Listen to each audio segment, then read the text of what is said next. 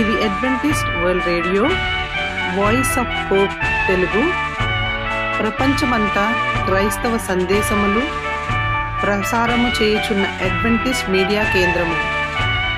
ఈ జీవన జ్యోతి కార్యక్రమమునకు ప్రేమపూర్వకముగా ఆహ్వానించుచున్నాము. ఈ జీవన జ్యోతి కార్యక్రమము ద్వారా మీరు చూపించుచున్న ప్రేమ, లేఖ వ్రాయటం ద్వారా, SMS పంపటం ద్వారా తెలియపరచగలరు. అందు నిమిత్తం మేము కృతజ్ఞతలు మీ అందరికీ చెప్పుచున్నాము. ప్రియమైన సహోదరి సహోదరులకు, నేడు మేము ప్రచారము చేయుచున్న సుమధుర గీతాలను, ఆధ్యాత్మిక సందేశములు మరియు బైబిల్ ప్రవచనములు. ప్రియమైన శ్రోతలకు ఈ కార్యక్రమము సుమధుర గీతముతో ప్రారంభించుచున్నాము.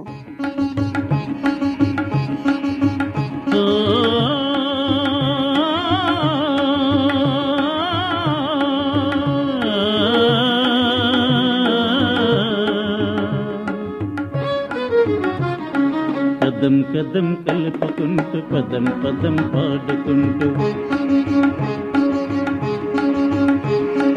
కదం కదం కలుపుకుంటూ పదం పదం పాడుకుంటూ, మరణాత యువతలేవరా క్రీస్తు ప్రభుని చాటరా, ఎలుగెత్తి చాటరా, ఎలుగెత్తి చాటరా.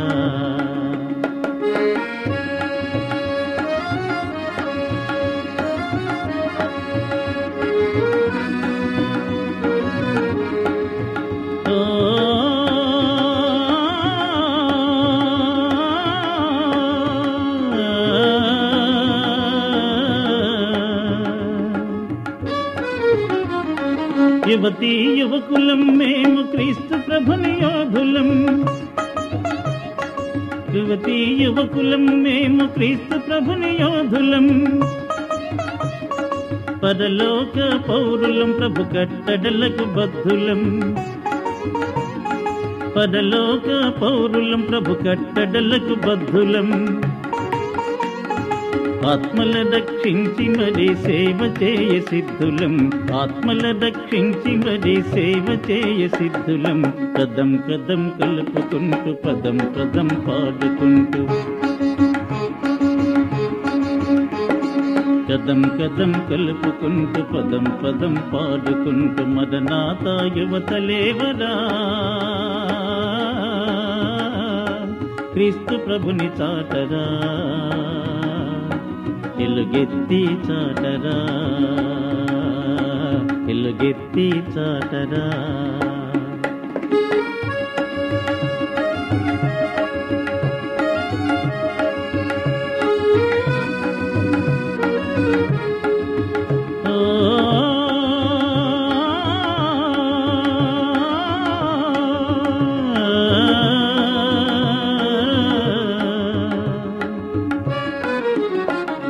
క్రీస్తు యేసు వార్తను వాడవాడ చాటిస్తాం, మహిమగల రాజ్యానికి నిజమైన వారసులం.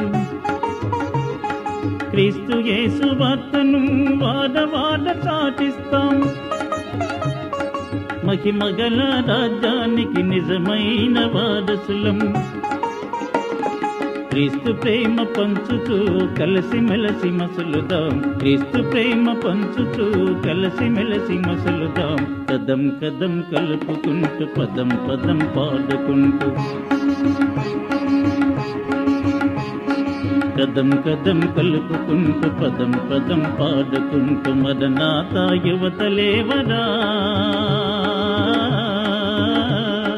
క్రీస్తు ప్రభుని చాటరా,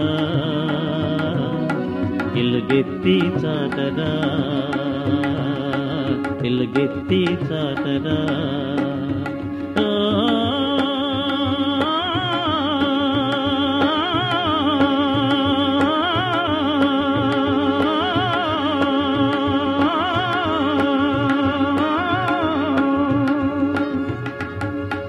మా చిరునామా Adventist World Radio Jeevan Jyoti, post box 1446, Poona 411037. Mobile number 9398344406. Maharashtra, India. Email chhardzjohn@gmail.com. CDE number 00080004017003. ఈ సమయమందు పాస్టర్ రిచర్డ్ జాన్ గారు వాక్యోపదేశం చేస్తారు. తండ్రి అనే దేవుడి యొక్క అంశాన్ని మనందరం కూడా ధ్యానించనున్నాం. దేవుని నామానికి మహిమ కలుగును గాక. మరొకసారి ఈ పూనా అడ్వెంటిస్ట్ మీడియా సెంటర్ ద్వారా మీతో దేవుని యొక్క వాక్యం పంచుకోవటం అనేది నాకు చాలా సంతోషంగా నేను భావిస్తున్నాను. సేవకుడిగా మరి వింటున్న ప్రతి ఒక్కరిని దేవుడు దీవించి ఆశీర్వదించాలని మా ప్రార్థన ఉన్నది. గడిచిన 2 ప్రసంగాల్లో మనం మొదటి 2 సిద్ధాంతాలని సెవెంత్ డే సంఘానికి ఇచ్చిన వివరణలు మనం అందరం కూడా తెలుసుకుని ఉన్నాం. ఈ దినమందు 3వ సిద్ధాంతం, ప్రాముఖ్యమైన సిద్ధాంతం, మన దేవుడు మన తండ్రి అని మనం అందరూ కూడా ధ్యానించుని ఉన్నాం. దేవుని గురించి మనం తెలుసుకోవాలంటే దేవుని యొక్క ప్రాముఖ్యతని నీవు నేను గైకొనాలి. మనం ఆయన బిడ్డలుగా పిలువబడుచున్నాం కాబట్టి తండ్రి అయిన దేవుడు మనకి ఎల్లవెల్ల కూడా తోడుగా ఉన్నాడు కాబట్టి ఆయన మేలులను నీవు నేను రుచి చూచున్నాం. దేవుడు శాశ్వతమైన తండ్రి, సృష్టికర్త, మూలము, పోషకుడు మరియు అన్ని సృష్టికి సార్వభౌమ అధికారిని మనందరం కూడా చూస్తూ ఉన్నాం. ఆయన సృష్టికర్త, సమస్తాన్ని సృజించినవాడు అని మనం గమనిస్తున్నాం. ఆయన మూల కారణం, ఆయన పోషకుడు, అన్నిటికీ ఆయన సర్వభౌమాధికారి. సర్వము ఆయనకే తెలుసు. తండ్రి అయిన దేవునికే సమస్త ఈవులు మానవునికి ఇవ్వటానికి ఆయన దగ్గరే వివరణ ఉన్నది. ఆయన గురించి మనం కొన్ని వివరాలు మనం తెలుసుకున్నట్లయితే ఆయన నీతిమంతుడు మరియు పరిశుద్ధుడు. ఆయన దయగలవాడు మరియు దయ చూపువాడు.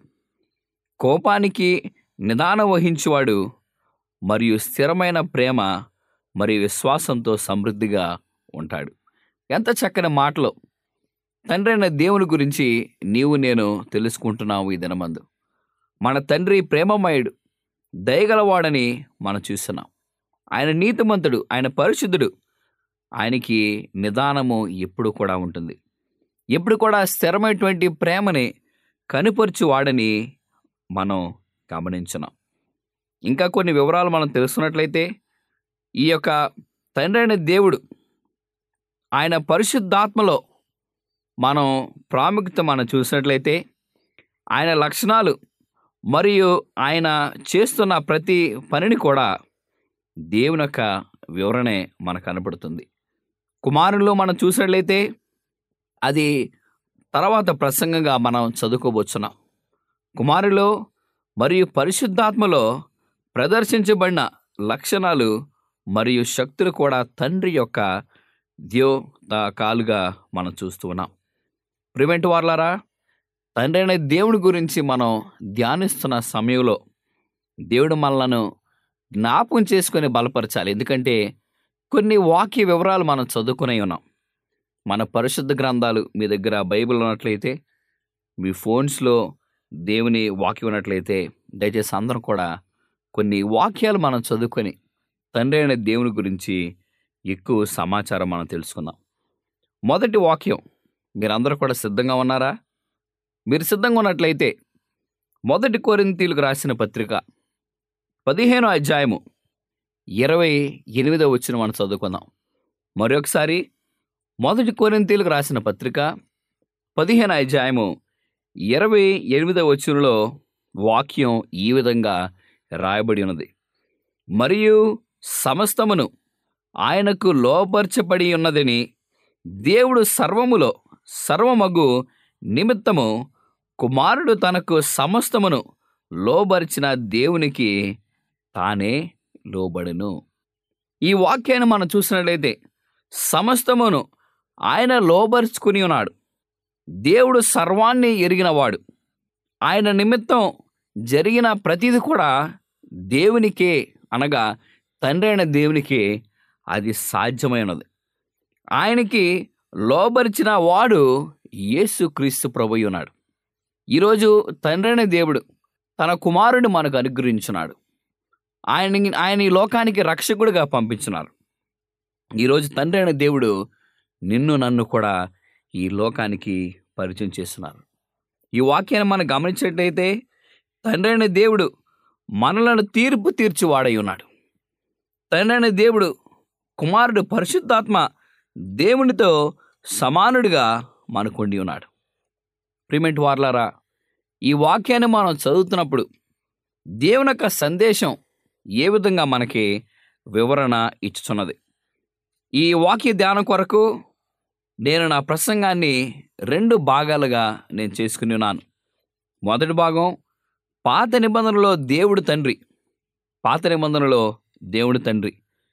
ఈ భాగంలో మనం చూసినట్లయితే 4 ప్రాముఖ్యమైన విశేషాలు నేను మీకు తెలియపరచనే ఉన్నాను. మొదటిది, ఆయన దయగల దేవుడు, ఆయన దయ చూపువాడు అని మనం చూడగలం. ఎక్కడుందంటే పరిశుద్ధ గ్రంథాల్లో నిర్గమకాండం 34 అధ్యాయము 6వ వచనాన్ని మనం ధ్యానించుకుందాం. నిర్గమకాండం 34 అధ్యాయము 6వ వచనం మనం చూసినట్లయితే, అతని ఎదుట యెహోవా అతని దాటి వెళ్ళును. యెహోవా కనికరము, దయ, దీర్ఘశాంతము, విస్తారమైన కృపా సత్యముల గల దేవుడైన యెహోవా. యెహోవా మాటని మనం ఇక్కడ గమనించినప్పుడు యెహోవా దేవుడు కనికరము చూపువాడు, ఆయన దయ చూపువాడు, ఆయన దీర్ఘశాంతమును ప్రదర్శించువాడు, విస్తారమైన కృపా సత్యములు గల దేవుడై ఉన్నాడు మన యెహోవా తండ్రి. ఎంత గొప్ప దేవుడు మనకి ఉండి ఉన్నాడు ప్రియమైన వారలారా. ఆయన దయ చూపువాడు. ఈరోజు నీవు నేను ఏదో ప్రాంతంలో మనం జీవిస్తున్నాం. భారతదేశం నుంచి మేము వాకింగ్ చెప్తున్నాం. మీరు విదేశాల్లో ఉంటూ ఈ వర్తమానం మీరు వింటున్నారు. కానీ భారతదేశంలో మేము జీవించినప్పటికీ, విదేశాల్లో మీరున్నప్పటికీ, మన ప్రయాణాల్లోనూ, మన కుటుంబ స్థితిలోనూ, మన ప్రతి పరిస్థితిలో దేవుని యొక్క దయలేనిచో ఈరోజు ఆయన వాక్యాన్ని మనం ధ్యానించే అవకాశం మనకు ఉండేది కాదు. ఈరోజు దేవుడు తన దయ చూపించున్నాడు, తన కృప చూపించున్నాడు. కాబట్టి ఈరోజు ఆయన విస్తారమైన కృప సత్యములు యెహోవా తండ్రి మనకిచ్చినాడు ప్రియమైన వారలారా. అంతకన్నా ఇంకేమన్నా ఆశీర్వాదం మనకు అవసరమా? ఈరోజు సమస్తం ఇచ్చిన దేవుడు ఆయన్ని జ్ఞాపకం చేసుకోమని కోరుచున్నాడు. ఆయన ఎడల మనం ఎల్లవేళ కూడా ఆయన ప్రియబిడ్డలుగా ఉండమని కోరుచున్నాడు. అప్పుడే తన దయని చూపించువాడు మన యెహోవా తండ్రి అని మనం గమనించవచ్చు. రెండోది మనం చూసినట్లయితే ఆయన ఒడంబడిక చూపు దేవుడు. ఎప్పుడు కూడా సత్యాన్ని వివరించేవాడు మన దేవుడు.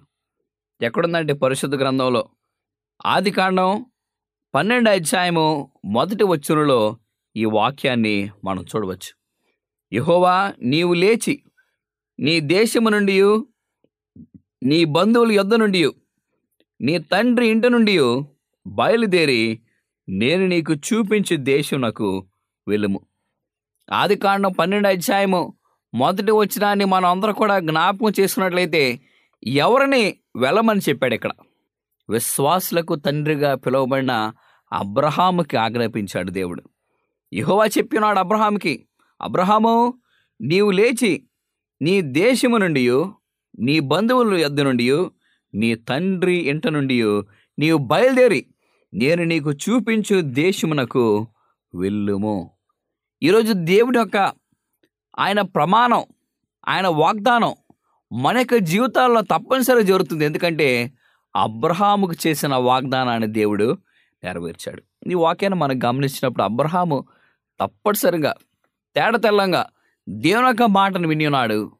దేవుని ఆయన గైకొని తన యొక్క మార్గాన్ని ఆయన సరళం చేసుకుని ఉన్నాడు. అందుకనే మన దేవుడు వడంబడికే కలిగిన దేవుడు. మూడో ప్రాముఖ్యమైన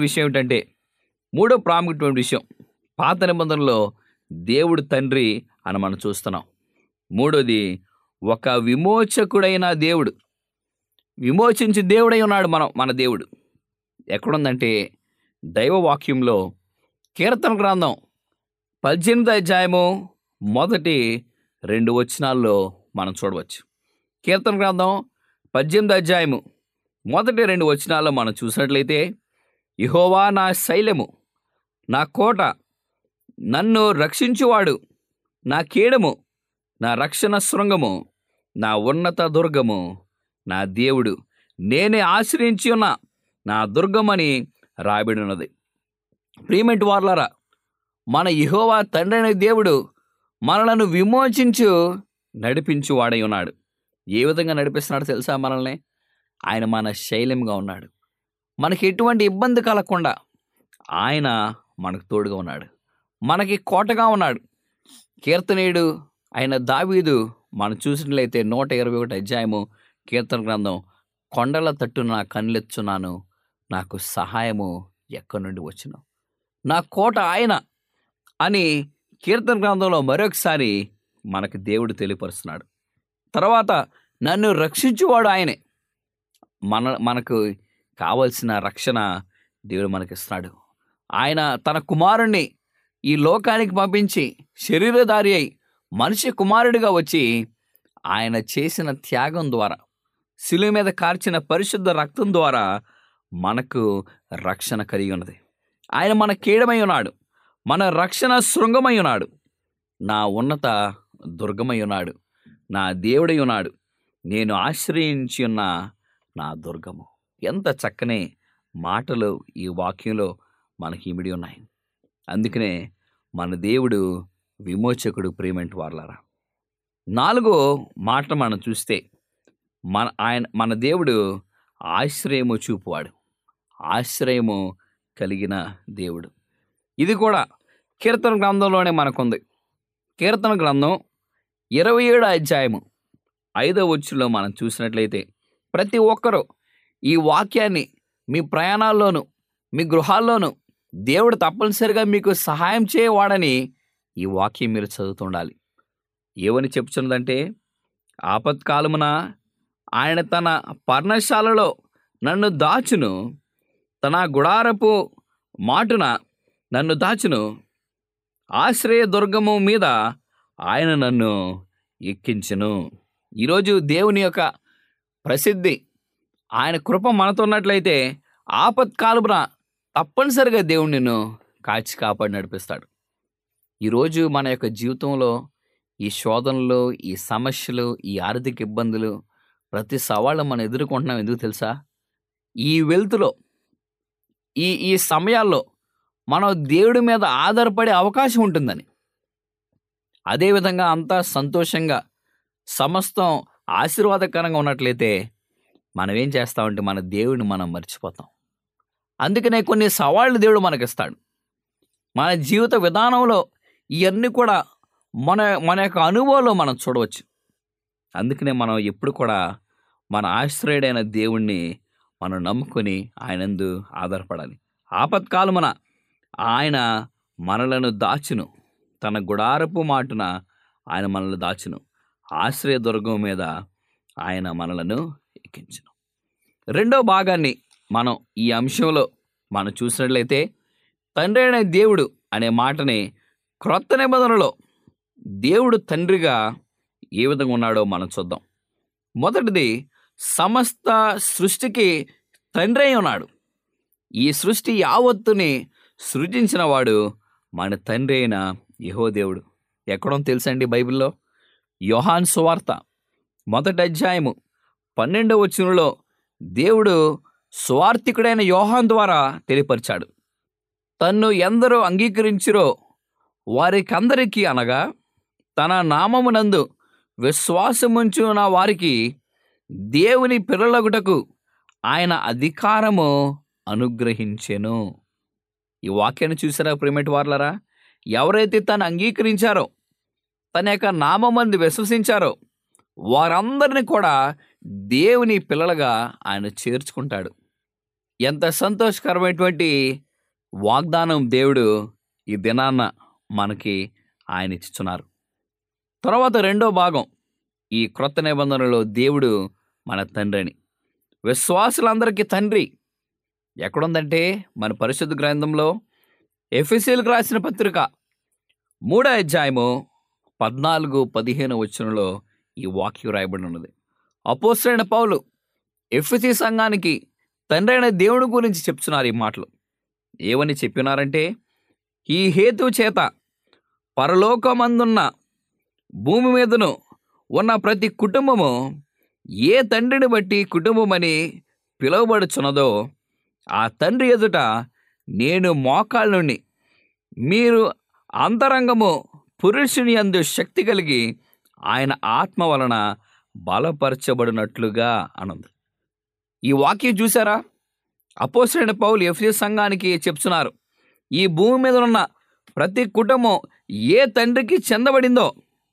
ఎవరో ఇందాక వాక్యం మనం చూసినట్లయితే మనం విశ్వసించి ఆయన కొరకు కనిపెట్టుకుంటామో మనం ఆయన పిల్లలుగా పిలువబడుతున్నామని చెప్తున్నారు. ఈ వాక్యాన్ని మనం చూసినట్లయితే ఎవరైతే మోకాళ్ళుండి మరి తన యొక్క బాధని, తన యొక్క సంతోషాన్ని దేవునికి సమయాన్ని గడుపుతూ వ్యక్తపరుస్తాడో వారు తండ్రిని బట్టి పోలిన కుటుంబంగా దేవుడు మనల్ని స్థిరపరుస్తున్నాడు. ప్రియమైన వారలారా, ఈరోజు దేవుడు మనలను ఆయన పిల్లలుగా పిలుస్తున్నాడు. ఈరోజు దేవుడు మనలను ఆయన కుటుంబంలో చేర్చుకుని ఉన్నాడు. ప్రియమైన వారలారా, అందుకనే మత్తయి సువార్త 16వ అధ్యాయము 27వ వచనంలో మనం చూసినట్లయితే దేవుడు మనలను ఆయన స్నేహితులుగా చేర్చుకున్నాడు. ఇక్కడ ఏముందంటే, మనిషి కుమారుడు తన తండ్రి మహిమ గలవాడై తన దూతలతో కూడా రాబోచున్నాడు. అప్పుడు ఆయన ఎవని క్రియల చొప్పున వానికి ఫలమిచ్చున్నాడు.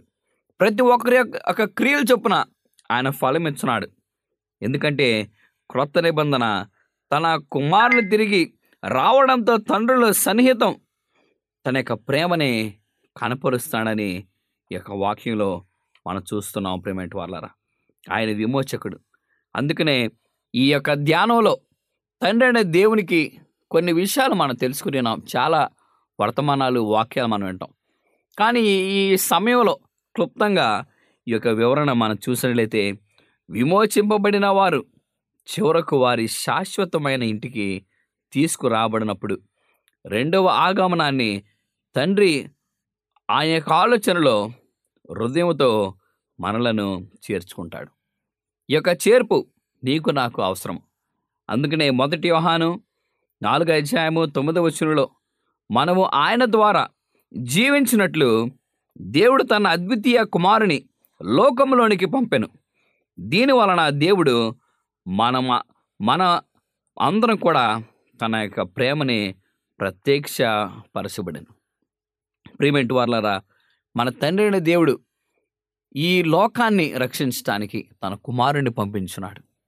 ఈ లోకానికి రక్షణ కలిగించడానికి, విమోచన కలిగించడానికి, క్షమాపణ కలిగించడానికి, ఆశీర్వాదం దయచేయడానికి తన కుమారుని పంపించున్నారు.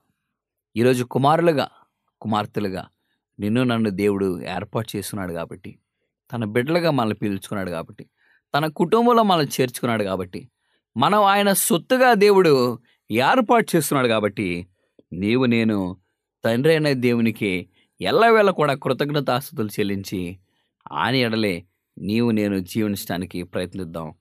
ఈ యొక్క సమయమందు దేవుడు మనలను, మన కుటుంబాలను దీవించి ఆశీర్వదించును గాక. ఆమేన్. ప్రార్థన చేసుకుందామండి.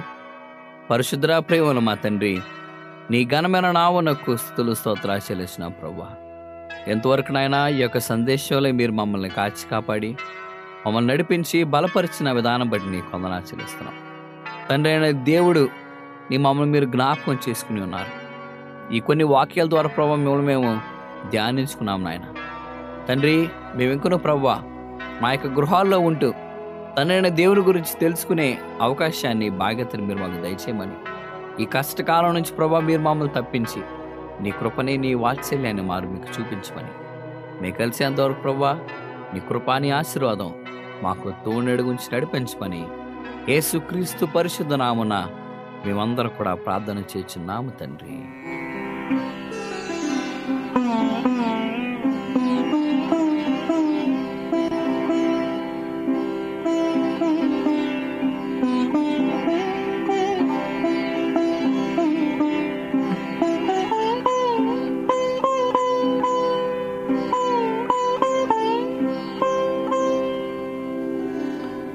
పరమ పావనా నరజనావనా నిరత జీవనా నిత్యరక్షణ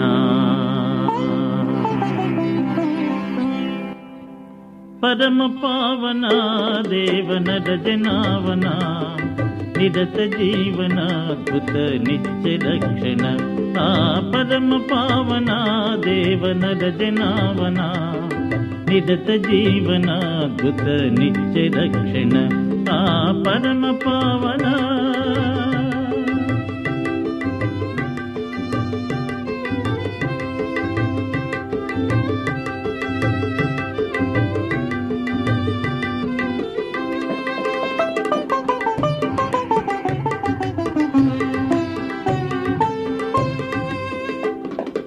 అవతరించి నవ వినూత్న నామరూపున అవని దోష మనసుతో నవ విమోచన.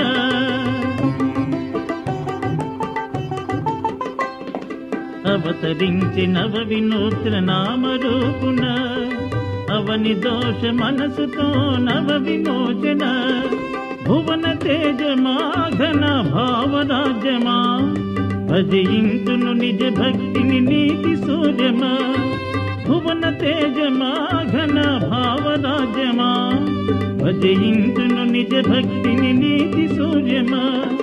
పరమ పావన దేవన రజనావన నిరత జీవన అద్భుత నిత్య రక్షణ. ఈ వాక్యోపదేశము మీ అందరికీ ఆశీర్వాదకరముగా ఉండాలని ప్రార్థిస్తున్నాము. మీ యొక్క సలహాలు మాకు లేఖ మరియు SMS ద్వారా ఇవ్వగలరు. మీకు ఏమైనా బైబిల్ పాఠములు నేర్చుకోవలసిన ప్రేరేపణ ఉన్నట్లయితే మాకు తెలియజేయగలరు. మీకు ప్రార్థన అవసరతలు ఉన్నట్లయితే మాకు వాట్సాప్, SMS ద్వారా తెలియపరచగలరు. మీ కొరకు ప్రార్థన చేయుచున్నాము. ప్రియమైన విశ్వాసులారా, మా చిరునామా Adventist World Radio, Jeevan Jyoti, post box number 1446, Poona 411037, Maharashtra, India. Mobile number 93344406. Email CHRICHARDJOHN@gmail.com. మరలా ఇదే సమయానికి ఇదే మీటర్ బ్యాండ్లో కలుద్దాం. అంతవరకు సెలవు. దేవుడు మిమ్ములను మీ కుటుంబాలను దీవించునుగాక.